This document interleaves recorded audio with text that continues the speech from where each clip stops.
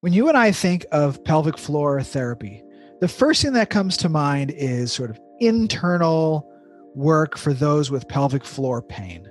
But Jessica Drummond is taking the concept of pelvic floor therapy to an entirely different level. She is the founder of the Integrative Women's Health Institute, the author of Outsmart Endometriosis and several other books. She is a speaker, she is a coach, she is a therapist, and she has taken the concept of nutrition and something called integrative nutrition and incorporated it and turned it into an entire business. And now she has literally an education empire that she teaches all around the world. And in today's Physio Mission podcast, I decided to get her on the show to go deep into how she developed and built her online business, how she built a team, why she decided to niche, how she gets speaking engagements, and how she uses her book as a lead generation magnet to bring people into her coaching program. If you are a physical therapist and you want to develop an online course, an online program, and build a business for yourself that is beyond just the clinical practice itself, then this episode of the Physio Mission podcast is for you. Stay tuned. Hello and welcome to the Physio Mission podcast. I'm your host, Dr. Jared Cooper. This podcast is dedicated to helping young, aspiring physical therapists navigate the muddy waters of what has now become our profession. I want to help you maximize your impact, your income, and your freedom. Throughout this podcast, I'll be interviewing mentors, clinical gurus, and successful business owners who have paved the way and shown us how it's done. Along the way, I'll also be sharing with you some secrets to my own success and how I started a private practice from scratch, developed an amazing team, and built and grew it to a 7-figure business. So without further ado, let our mission begin. Jessica, thank you so much for coming on the Physio Mission podcast. You and I met about a year ago at an event, and I saw you speak, and I said, okay, first of all, this is a human being that knows what she wants in life and went out there and got it. And you're also delivering a service to a group of people that really, really needs it in women's health. And I really wanted to have you on because you've done amazing things in speaking. You're an author. You have an entire institute dedicated to what you do. And I thought it'd be great for my listeners to hear essentially your journey, how you got to where you are now. And there's a lot of different components that I think go into becoming successful in what you do. And I want to get into each of those components and kind of dive a little bit deeper. So thanks so much for coming on the show. Thanks so much for having me. So, I graduated from physical therapy school actually almost exactly 21 years ago. Okay. Yesterday. So would that be a DPT, an MPT, or a PT? It was an MPT. I was the class either right before or two before they transitioned. So It was very similar, but it was a 3-year MPT. Okay. Then I started in orthopedics and sports medicine, and that's really what I had originally gone to physical therapy school for. I was an athlete as a kid, and it just seemed like a good fit. I was a kid who was an athlete who liked science, and it was I don't know. It's funny, my daughter is now kind of moving in towards the path of starting to look at college and all of that. And I feel she's all grown up. I don't know.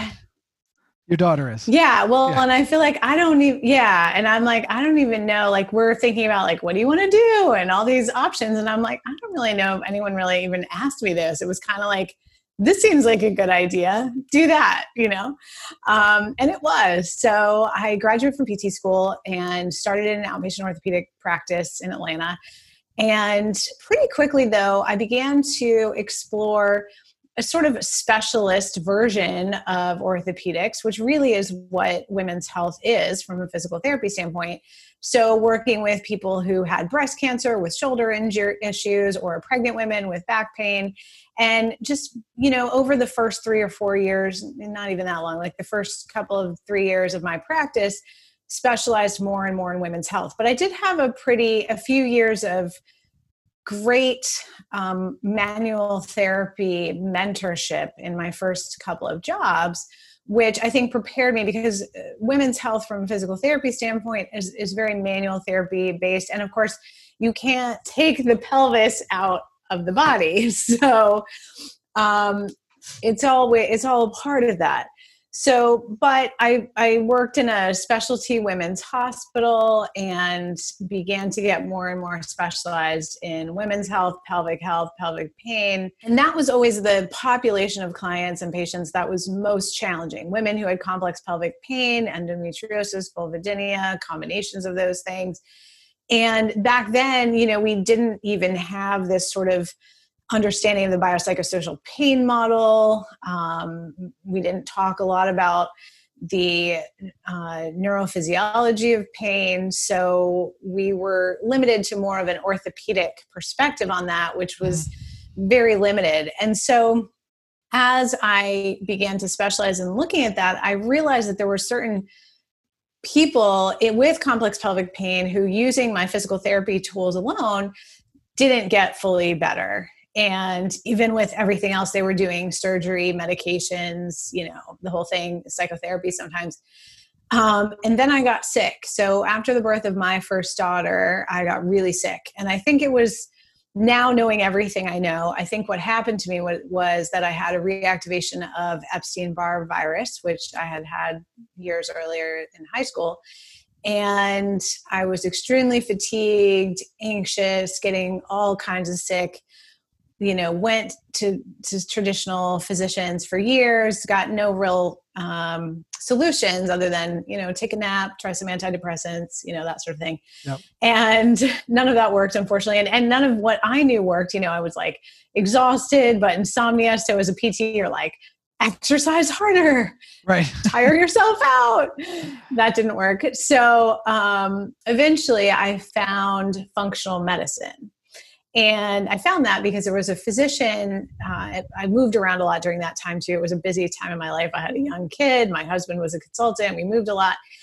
And we went back to Houston, Texas, where I had worked at that women's hospital. And there was a physician there who we sent all the, quote unquote, difficult patients to, people that we didn't understand why they weren't improving. And she was one of the earliest functional medicine physicians. So through my work with her, I realized that my nutrition, my lifestyle, my relationship to stress, as I transformed that, and I had to, I was so sick, I really couldn't work for at least a year, but I slowly recovered.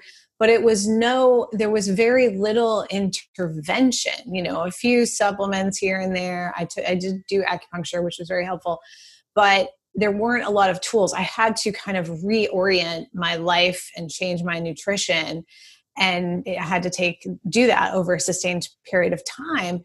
And then I got so healthy in a way that I had probably never been, that I decided that let me see if I can take some of these tools and help the people that I wasn't able to fully help before.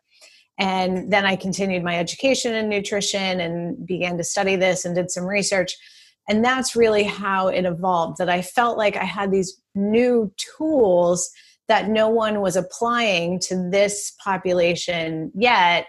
And so I started to share them with anyone who didn't think I was crazy, which most people did first. Can you tell us a little bit about, I have my understanding of what functional medicine is, but not everybody knows really what that term really means. What can you define that for us? Sure. So functional medicine is a discipline neutral practice. There are certainly physicians and PAs and such and nurse practitioners who practice functional medicine.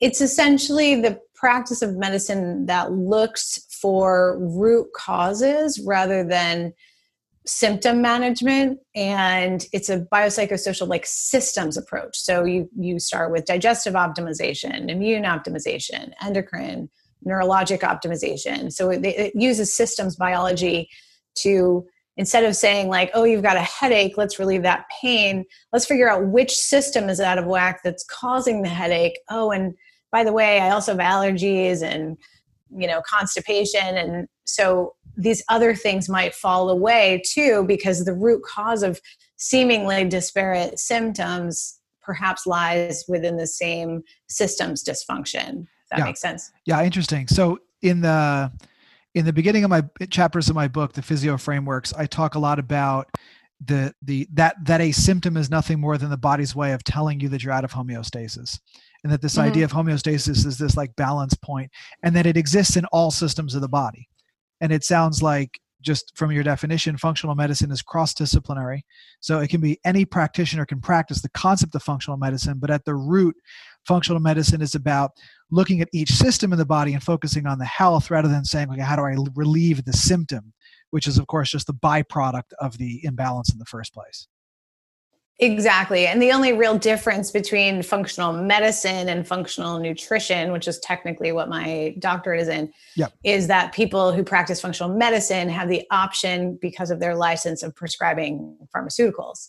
But otherwise, it's very similar. And if I ever get to the point, if I have patients who need, drugs, pharmaceutical drugs for any reason, or surgery, then we just refer them to people who can do that, Gotcha. whether they practice functional medicine or not. So you have a doctorate in functional nutrition. Clinical nutrition. Clinical nutrition.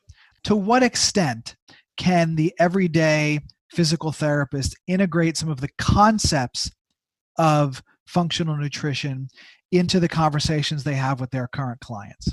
I would say 100%. I mean, it's not entirely about like diet prescription. Okay. Now, there are some times when you're limited in your ability to make very personalized recommendations around nutrition, even food or supplementation, state to state. Some states, It's totally wide open. Some are much more restrictive. Most are pretty vague in terms of there's not really a lot of guidance one way or the other.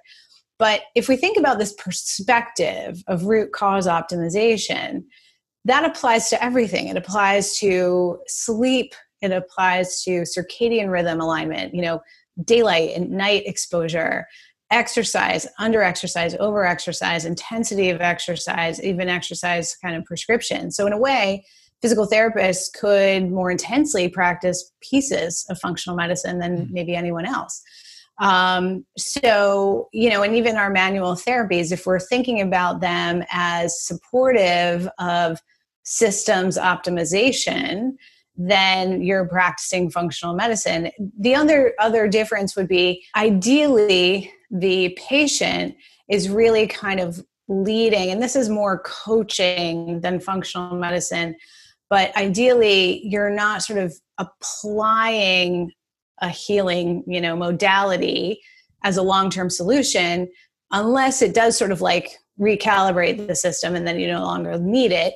But you're essentially teaching and facilitating and coaching people to actually implement tools in their life day after day that they can keep doing once they kind of make that transformation. It's a part of their life, and they drink water in the morning instead of coffee, or they get their daylight exposure, or they do their outdoor walk for 30 minutes or whatever, that they are mostly taking responsibility for. And so they have more and more autonomy over their health. Right. So it's primarily about their behavior change rather than applying an intervention that somehow has a magical effect to it.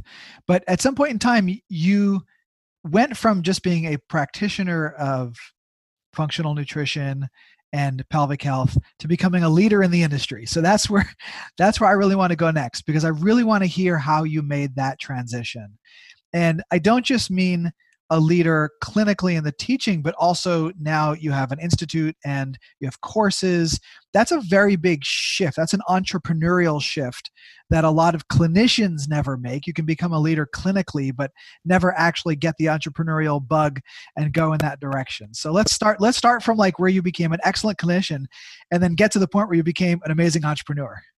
In some ways, it's not one after the other, right? So I always had an inclination to teach as soon as I learned something. It was always like, oh my gosh, you guys, you have to know this.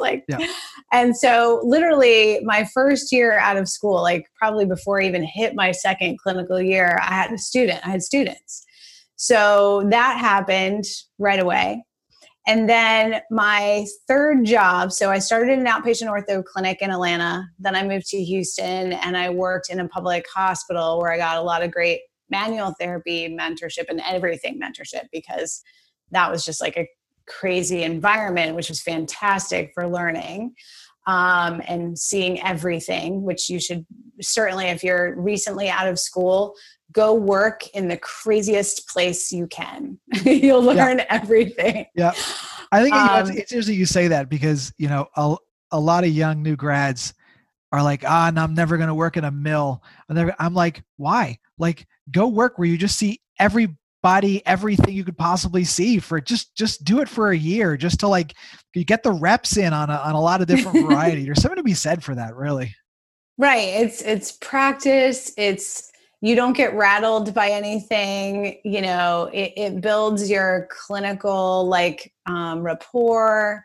There's a lot you can learn in a crazy first couple of jobs. So and then from there, I went to a specialty women's hospital because I really knew I wanted to do women's health. And I tried to build it in the public hospital, but it is very difficult with just kind of the environment at the time. I think they actually do have more of that now. So at the women's hospital, my supervisor there, my boss there, pretty early on, I was, maybe 3 years out of school or something like that, 4 years out of school. She was like, this is all I really remember about this, but she was kind of like, you're speaking at CSM this year. And I'm like, what? Okay. And, she's just like, pick what you want to talk about. And, and she always had us be very active in the section and take leadership positions and, learn to do everything. Like she was always, making sure we understood the policies and all this kind of background stuff, even though we weren't necessarily, I had no ambition at that time to be like a manager or anything. So I was like, okay. So I agreed to teach, I think it was postpartum exercise or perinatal exercise, something like that. Okay. And this was, I'm vaguely remembering this because this was literally like 17, 18 years ago. It was before my daughter was even born. So I remember standing on this huge stage. There were like 250 people in that room. And I had to facilitate like an exercise training during one of the CSM sessions, which was big. So it was both like people sitting in chairs and doing the exercise part. And so it was a little bit baptism by fire, like go speak to all the people who you're intimidated by at like this giant room. But it was really like, this is just what you're doing. I don't remember there being sort of an option. And so I went and did that. And from there, she encouraged us to teach courses, to assist with courses, to go to lots of courses. Anything we wanted to learn or teach was like open season. And anyone we wanted to learn from, she would bring in. So she was a great mentor for just, again, sort of like that first job at the hospital, like trying stuff that I had no idea how to do. And I think that's the best preparation for being an entrepreneur because you constantly are doing something you have no idea how to do. Right. Which is essentially the life of an entrepreneur, at least. Yeah. And so, after I got sick, and then we were still kind of in this crazy life situation where we were moving every year, wherever my husband's job was. At one point I said, okay, I had taught a couple courses about this. I was starting to integrate it into my practice. And I was like, I can't do all these things at the same time. I had a baby and a 7-year-old at this point. So I was like, okay, I'm just going to start a health coaching practice and just do this piece of it. Of course, I had no idea what I was getting into. I had never desired to start a business. I didn't know what I was doing. And so I just had this desire to help people in this way that very few people knew about. I mean, functional medicine was a very rare thing in like 2000, even in 2011 when I got kind of more serious about it, but I started doing it around 2009. And so when we moved that time, I didn't go back to a clinic. I literally had a 3-season porch in the winter with a heater off this rental house, a computer, and I just started learning how to health coach. So because of that, I had to learn marketing, which I didn't know anything about either. And I started just taking online courses and going to local meetups. What are some of the best marketing courses you took that you think really moved the needle for you? I learned some really good things from Fabian Fredrickson a really long time ago. That was helpful. That was kind of my introduction to digital marketing. Mhm. And then honestly, I don't know. I mean, it was really just kind of, then I got involved in this mentorship group, it's called Mindshare. It still exists now. That was more health online entrepreneurs. So there was a lot of people I could learn from and people I could network with. And even when I first started learning this, it was more like I went to like a local, like women's business networking thing. And then I met a producer of our local Connecticut Channel 4 News or something like that. And she was like, hey, do you want to teach this stuff on TV? And I was like, sure. Again, no idea what I was doing. And I just showed up and tried to not freeze while they asked me questions. And then I had to cook on camera, same idea, but I got really lucky because this mom that was like a friend of a friend that I met at the playground when I was picking my kid up from school one day, literally had an Emmy was the producer for Diane Sawyer.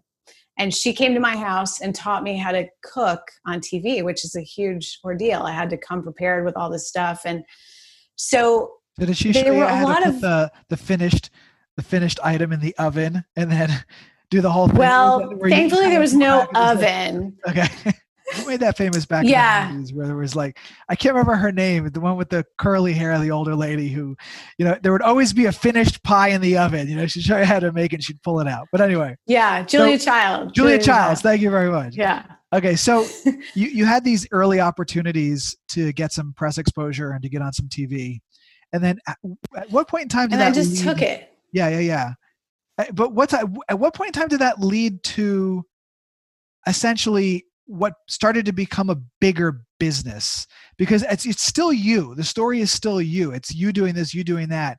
But the hardest part, I think, because these are awesome opportunities that sort of just showed up, and you had the guts to really grab them and say, okay, I don't know how to do this, but I'm going to do this anyway, and I'm going to see how it works out. You did that at CSM, and then the news opportunity.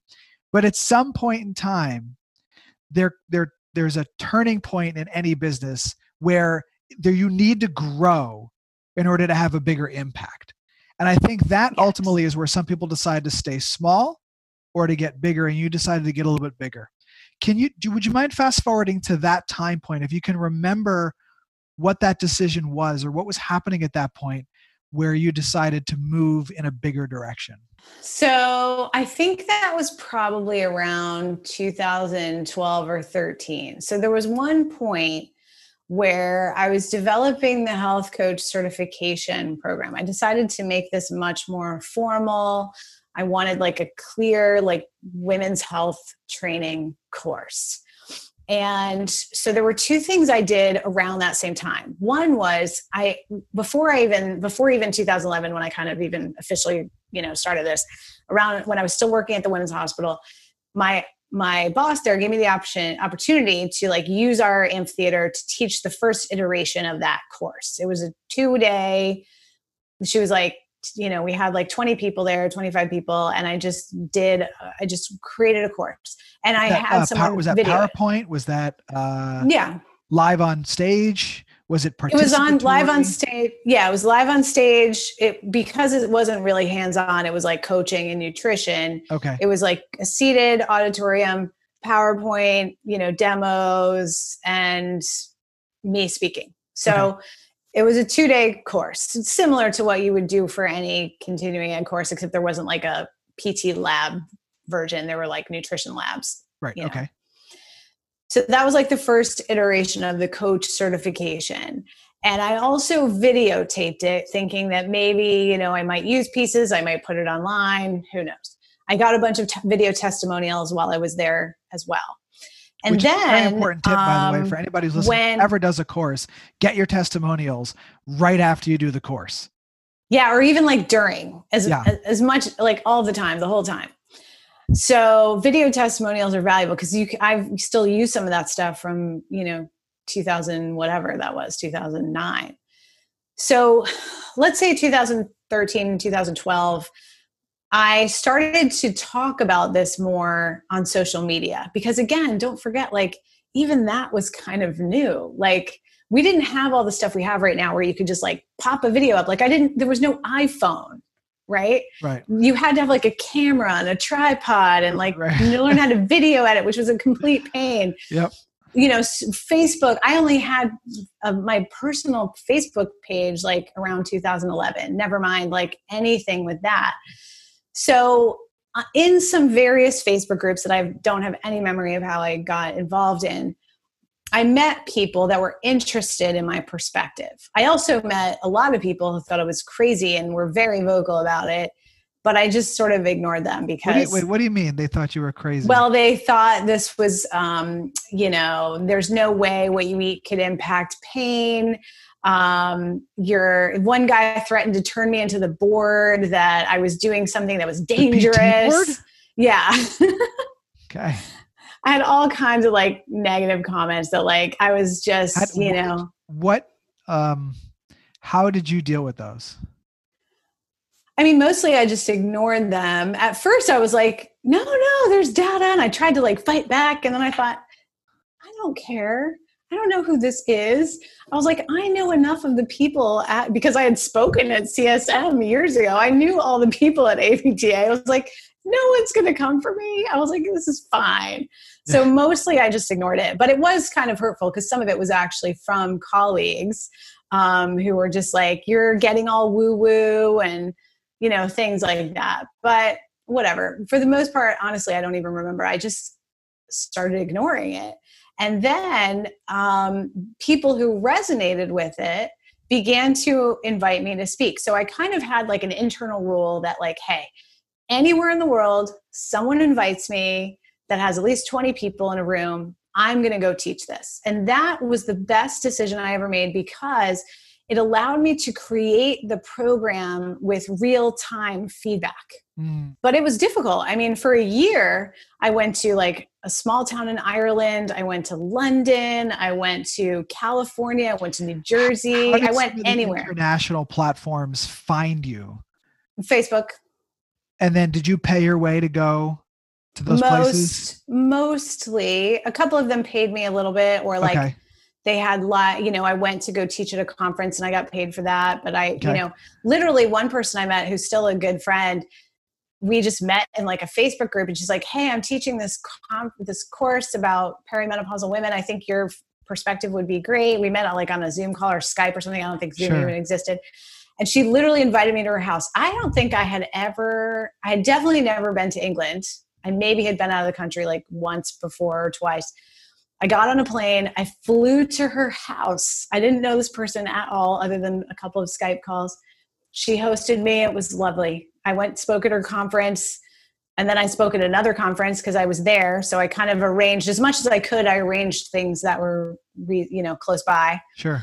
But otherwise, I just went anywhere that would have me, and I developed the course in depth in real time. Now, it's expanded a lot over the years because now there's a board, like there's a national board of health coaching, and they approve courses, and it's a lot more like, there's a board certification. It's a lot more regimented now, but the foundations of it was that year.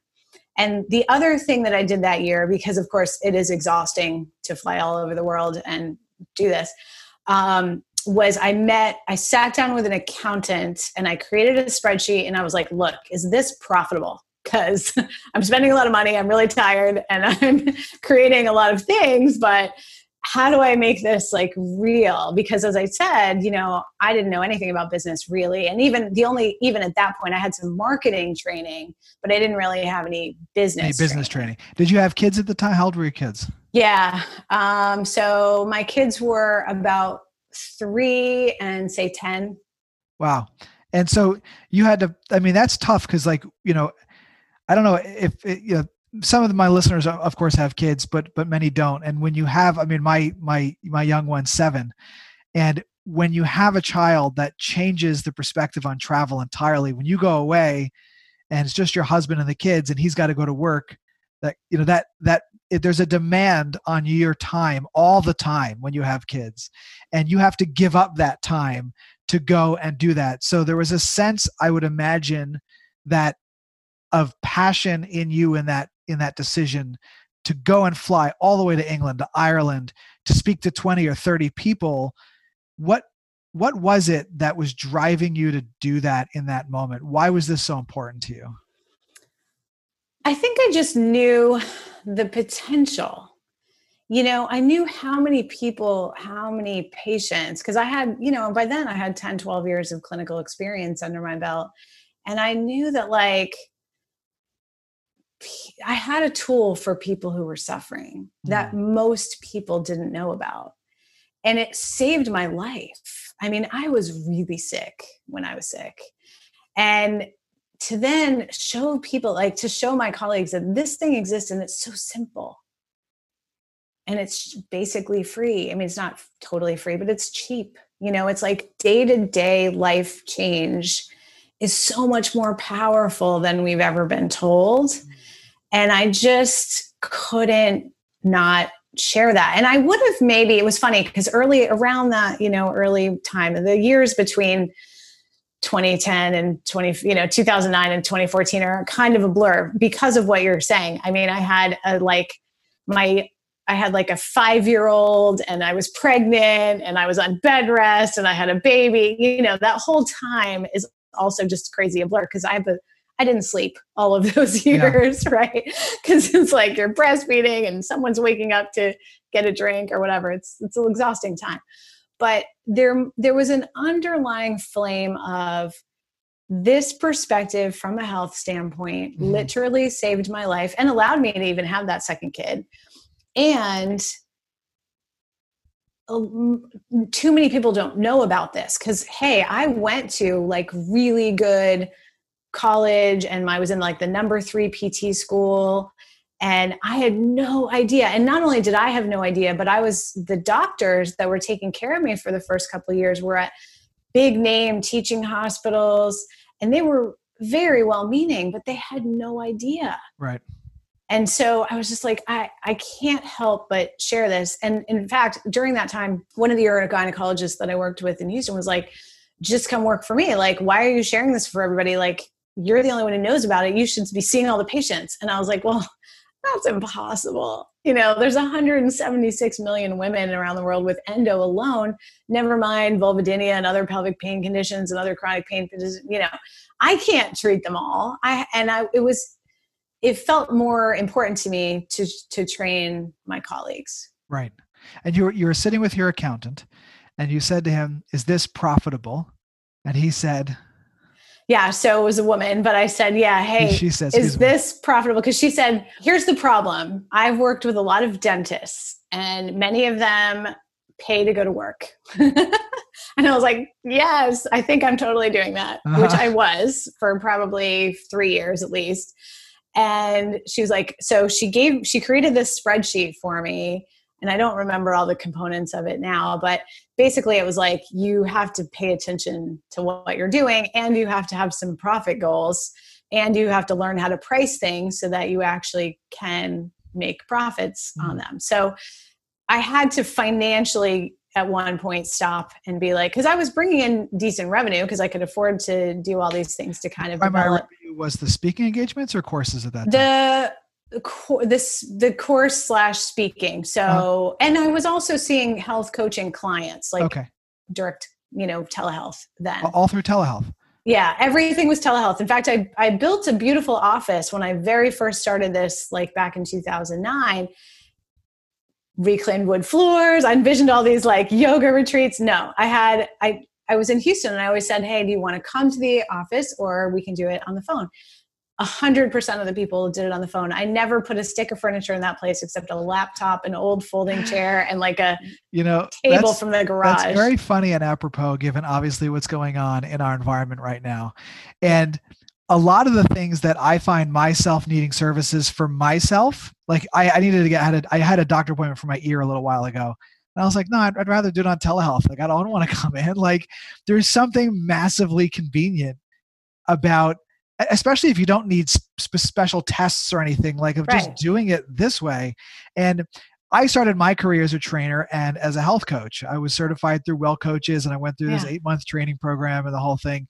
And the conversations, it's nice to do them in person. You get sort of the energy or whatever, but a lot of it can just be done through this, like the interaction that we're having right now. And so that's how you start. It's funny that you didn't have any furniture in this, because it's true. Like I have this beautiful vision of like, oh, the clinic is going to have this and this, like this wood behind me, like on the wall. Yeah.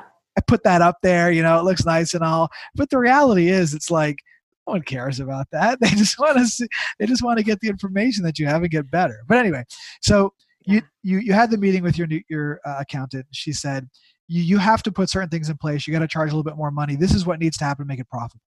At what point in time did you actually go from the red to the black? And then from there, who was your first hire after that?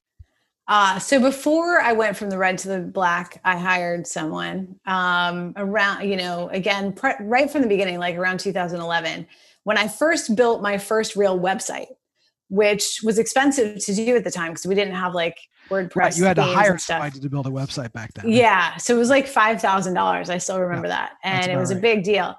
And I hired a virtual assistant who was a person who I knew overseas. In the US, but I was living at the time in Connecticut and she was in Michigan. We knew each other in Michigan. She was in a mom's group of mine. Okay.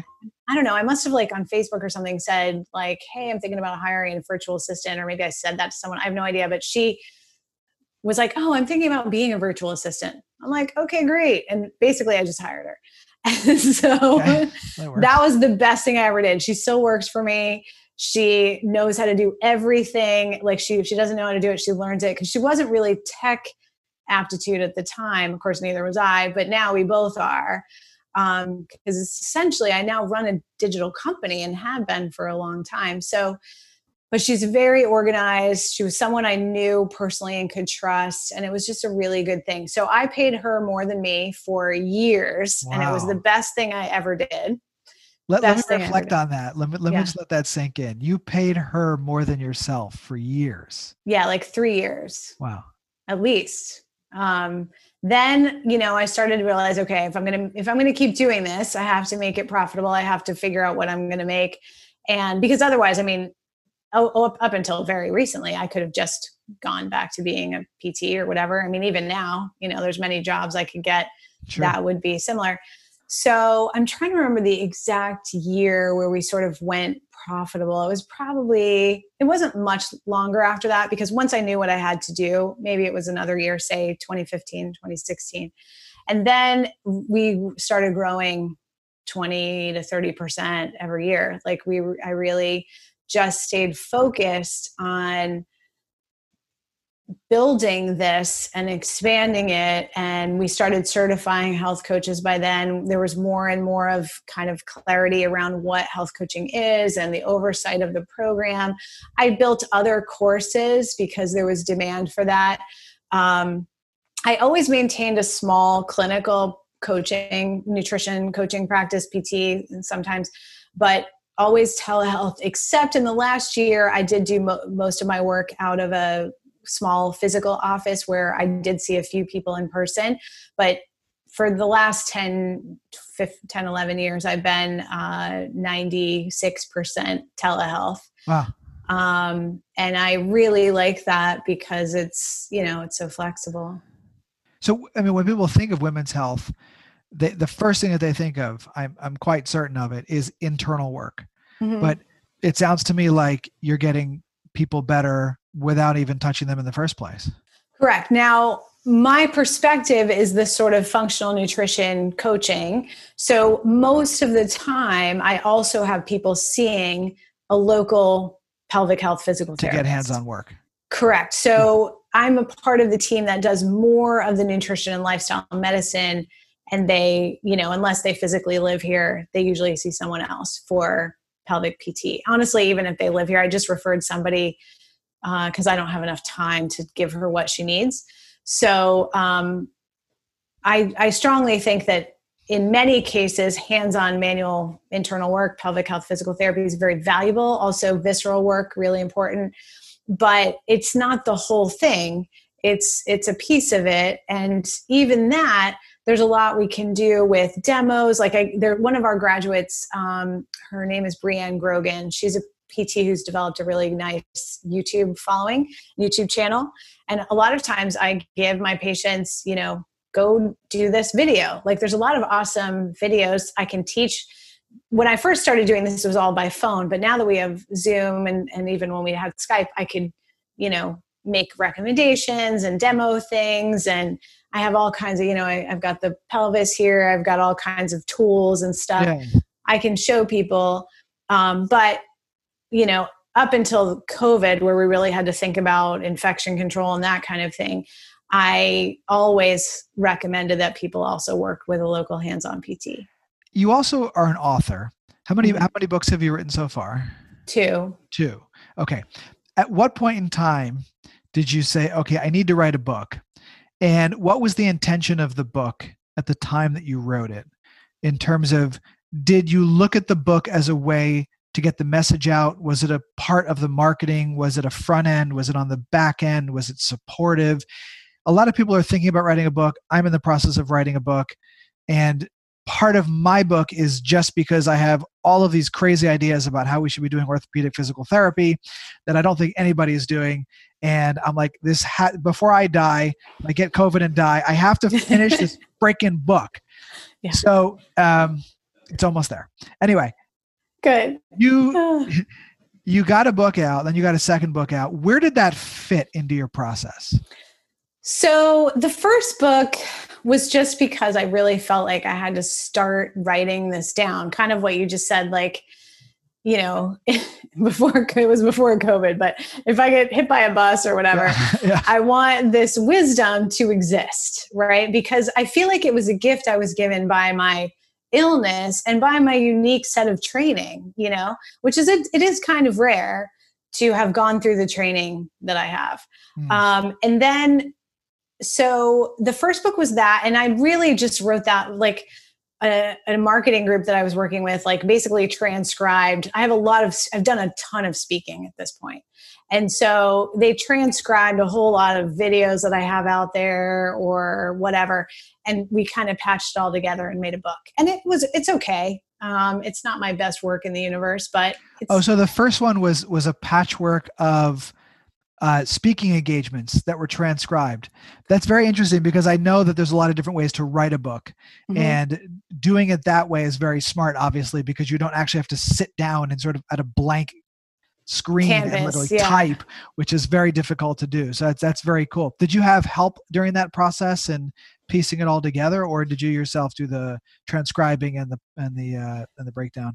No, a marketing team that I worked with that year kind of looked around, took things that seemed to make sense, patched it all together in this like giant 60-page Google Doc. Got it. And then I edited it, which took a while. It was pretty messy, but it was, that's, at least as you said, there wasn't a blank page. It was something to kind of get the information. Now that was Outsmart Endometriosis, or the Outsmart Endometriosis was the second book? Outsmart Endometriosis is the second book. The first book is something like Nutrition for Pelvic Pain. The fact that you even had to think about it tells me it's not a big part of the picture anymore. It's not. I mean, it's out there on Amazon. It's my wisdom, but it's not really part of it. Let's talk about the second book then. Yeah. The second book, Outsmart Endometriosis, I spent last summer writing it, much more organized, again, really evidence-based. I really felt like this was my opportunity to refine my process and take my brain out and put it on paper so that we could get more streamlined in how we help a very specific subset of people with pelvic pain and other issues. So it's written for people with endometriosis, very specifically around how to get back to work, keep working, because this affects young women whose careers and lives get really derailed by it. So I wanted to get very specific. And it's been helpful for me to kind of map out what I do, right? So that was the original intention. And then that summer I met someone at a marketing conference who was like, okay, this is not useful at all. No one's going to read this. The title's all wrong, blah, blah, blah. So I worked with her and rejigged it basically as it's a marketing, well, it's still all of that. It's still the bulk, but it's much more useful now as a marketing tool. So it's essentially a lead magnet, but a very valuable one. For patients, not for professionals? For clients, for health coaching clients, also for Okay. professionals, because it's the method either way. Okay. So for clients, it leads them into a funnel that, invites them to join our health coaching program, which is very specific now. And we're just steadily expanding that. And then for practitioners, it shows them my method. And then if they really want to learn it and be mentored around it, they can take our courses and take our certification program. That's interesting. So the clients that get into the funnel through the book are going into a health coaching program. Is that different or the same than the one-on-one coaching you do? It's the same. I only really we tried group programs, which are okay. I really like, this is a complicated population, and I prefer to have them in a private one-on-one coaching. Do you do all the coaching yourself, or do you have coaches that work for you now? Yeah, I have a team who works for me now. So it's myself and I have another nutritionist, and we do kind of the nutrition program. And then I have a team of 7 master coaches who do the coaching. It sounds to me like that type of model it just utilizes so well the team approach and the online approach and telehealth, because I take it those people don't need to all be in the same place. They could be anywhere in the country working with the people. And because it's not technically physical therapy, it's health coaching, you're not dealing with the licenses in each state. Do you have any obstacles that you run into, or is it a little bit cleaner because you're working with mostly healthy lifestyle changes as the direction, and then you're sort of outsourcing, if you will, the actual physical therapy to somebody who's local to that person? Yeah. So we don't really do physical therapy in the health coaching program. Right. I mean, I still have the physical therapy brain. So I kind of consider that if they might need it, or things like that, or like YouTube videos they can watch, but it's not physical therapy. It's absolutely health coaching. And we refer to physical therapists just like we refer to endosurgeons. And yes. And so the health coaching board certification, so myself and I think all of them now, we just had another couple who just passed the exam, but everyone is it's actually internationally board certified, because the health coaching, you take your boards just like in PT. You go to a room that has a computer and all that kind of stuff that you have to give your license. You take the exam, but it's not a state-by-state exam. It's a global exam. Interesting. I don't think that existed when I think I did my coaching certification 15 or 20 years ago, and I don't remember there being any kind of national thing that governed. Do you have to have a master's degree or a doctorate to sit for that exam? Or? No, you just have to complete a program that has been approved by the board. Okay, so it operates a little bit like National Academy of Sports Medicine or ACE or AFA does for fitness professionals, in that sense, where you've got to finish a certified program and then you can take the exam to become a certified practitioner. Right. So you have to have certain educational requirements. You take an approved program. You have to have some 50 or so clinical hours of experience, or coaching hours of experience. Right. And then, you sit for the exam. This seems like a really interesting option for physical therapists that are really tired of the grind. Mm-hmm. And of going in every day and wearing out our hands and dealing with the insurance nightmare. And then, we want to start our own practice, and there's all these complications around that. But for the therapist that is really primarily interested in the lifestyle changes, I mean, I know a lot of PTs that I work with and people that have worked for me who are really just about look, and I'm very much like this as well. I'm not going to focus on your boo-boo. We're going to talk about everything. We're talking about how you sleep, how you eat, how you sit, how you stand, how you breathe. And we're going to get you to move better. We're going to balance the system out a little bit. And guess what? Your pain's probably just going to vanish, but we're going to focus on developing health. And that for me is very much not the way we are sort of taught what physical therapy is. Physical therapy, we're taught, unfortunately, is a little bit more like the way a mechanic fixes a car. It's like we bring our patients in, we jack them up on a high-low table, we get under the hood, we try to push on a few things, and then we see if they're better, worse, or the same. And a lot of patients, that's what they believe physical therapy is. But I think the longer you've been around, you start to see, okay, why is it some people get better and other people don't? What is the difference? The input was the same. The input was the same. Why is the output different? And in the middle piece, there's this processing. And the processing is completely influenced by their biopsychosocial. And people think biopsychosocial, they think just what's up here, but it's not. The bio piece of biopsychosocial is how does your system work? How does your body function just as a whole? And I think when, as a therapist, you get to the point where you realize it's less about the inputs and more about their ability to process the inputs, you start to realize how important what you're doing, not what you're doing, but just the concept of what you're doing really is to getting people better. I think it's really interesting, and I hadn't really considered coaching as a mechanism for physical therapists to express what they want to do for patients, but because you're not, quote unquote, treating pain, you're treating a human being, or not even treating, but you're addressing a human being's behavior. Yeah. And that allows you to go a little bit, I don't want to say outside the scope, but just into a different scope. And right. It's a different scope. I'm practicing like a different whole thing from physical therapy. Right. It's like a different vertical. Yeah. That's cool. That's cool. So we talked a little bit about, like, you're using the book as a lead gen. How do you, once that people get in, how do you nurture them before they actually convert to become a patient? Or I should say a client. A client, yeah. So first I give them the book, and then I wrote an email sequence follow-up that just essentially tells the story of how we help patients transform from the way that they are, or clients, the way that they are, to the way that they want to be, out of pain, digestive health, blah, blah, blah. And I invite them to a call. And then I do calls our strategy sessions are paid now, only because I am so crazy busy, but you could do a free consult or whatever. We have, I noticed on your website, you call them strategy calls. I think that's interesting. I like the idea of that it's not a consult or a discovery visit. It's just because that's really what you're doing with them. You're strategizing, but it makes them feel like they're part of the process from the beginning. Yeah. And I think that's a very important thing to do, and it changes how because we have a lot of clinicians. We actually have a program called Clinician to Coach, because as a clinician, you're taught your job is to fix this person. You're the expert, right? Exactly. Yeah. As a coach, from the very beginning, you're giving a pretty equal responsibility to the client.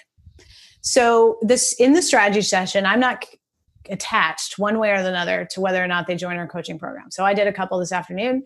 One of them, she was just like, this is the right fit, ready to do it, whatever. And from the beginning, we're assessing each other to see if it's a good fit. I'm trying to make sure that we can help, what is this person already doing? What have they tried already? What are they willing to do? How much time do they have? How much time are they willing to focus on taking care of their health? The contextual factors around the process. Yeah. So it's very much like a true strategy session on both sides. And if I do think it's a good fit, then we invite them to join the program. And, often they do, sometimes they don't. It just depends. And that's really the process. And the more we've systematized the process, I think the easier it gets. Even though it is personalized coaching, because each one is one-on-one, it's still a very clear process. And I think the book really helped me to create that process, because I had to write it down. Right. And systematize it. I'm not trying to plug my book by continually referring to it. You can. A lot last couple of days. I'm actually in the process of clearing out my telehealth schedule so I can have more time to write it. But there is a chapter in the book called "The Patient Has the Answers," and that phrase comes from my coaching days back when I was taught, when my coach, who was teaching me how to be a coach, kept telling me, "You don't have the answers. You don't have the answers. The only person that has the answers is your client." And I took that concept into physical therapy to understand that I don't fucking know what to do. It's like, I run some tests and their body tells me what to do. Or I ask some questions and they say back to me something and I say it back to them and then they say yes. And I'm like, okay, I guess that's what we got to do. The patient has the answers. You don't have the answers. You might be an expert in your field, but you're not an expert in that person. Yeah. And so I love the way that you've set it up. It got my wheels turning a little bit. The way that you're including the person early on by calling it a strategy session, how you're running it it helps them to understand the culture of the approach, and that they come in not thinking that your job is to fix them, but rather your job is to be a guide and to show them the opportunities to get better and give them a little bit of knowledge and information, but they have to make the changes. They have to make the steps. And I love the way you have the whole thing set up to do that. And I think that you're now out there teaching other physical therapists and coaches how to do that, I think is so key, because that is such an important trend in our industry, is this idea of empowerment and getting people to understand that they have to make healthier choices. I love when people say to me, can you give me a good exercise for posture? And I'm like, yeah, sit the fuck up straight all day. That's what posture is. Just sit up. Stop slouching. You'll have good posture. But it's the same thing. It's like nutrition is nutrition. It's like, is there a trick? No, you just have to know what to eat, and then you eat it. And I think there's of course a lot of obstacles to that, but in many ways, there's only so much that we can do from the behavior standpoint. And my point is, I love the way you have it set up. I think it's a real inspiration. And, I also really like the fact that you went the direction of institute, because it just has that idea that this is really about helping people. It's not about a clinic. It's not about a physical space. It's about an educational system, which is really cool. So if my listeners want to learn more, if they want to grab the book, if they want to get involved in your programs, let them know where to go. Yeah. So our main website is integrativewomenshealthinstitute.com. And all of our training is there. To grab a free copy of the book, you can go to outsmartendo.com. And my next book is actually coming out this summer. It's Clinician to Coach. So obviously everything we've talked about today is extremely relevant. And so you can learn more about that at clinictocoach.com. All right. That's the one I'm going to be picking up. I want to read that one. Yeah. That's my next Stay tuned. Stay tuned. All right, Jessica, thank you so much for being on the Physio Mission podcast. It was an absolute pleasure. Thank you. Thank you so much for listening to the Physio Mission podcast. If you haven't done so already, head over to physiosecrets.com and get your first masterclass for free. If you like this episode, please leave us a review on iTunes. Let us know how we're doing. This is Dr. Cooper signing off. Until next time, fuel your passion, believe in your mission, and let nothing stand in your way.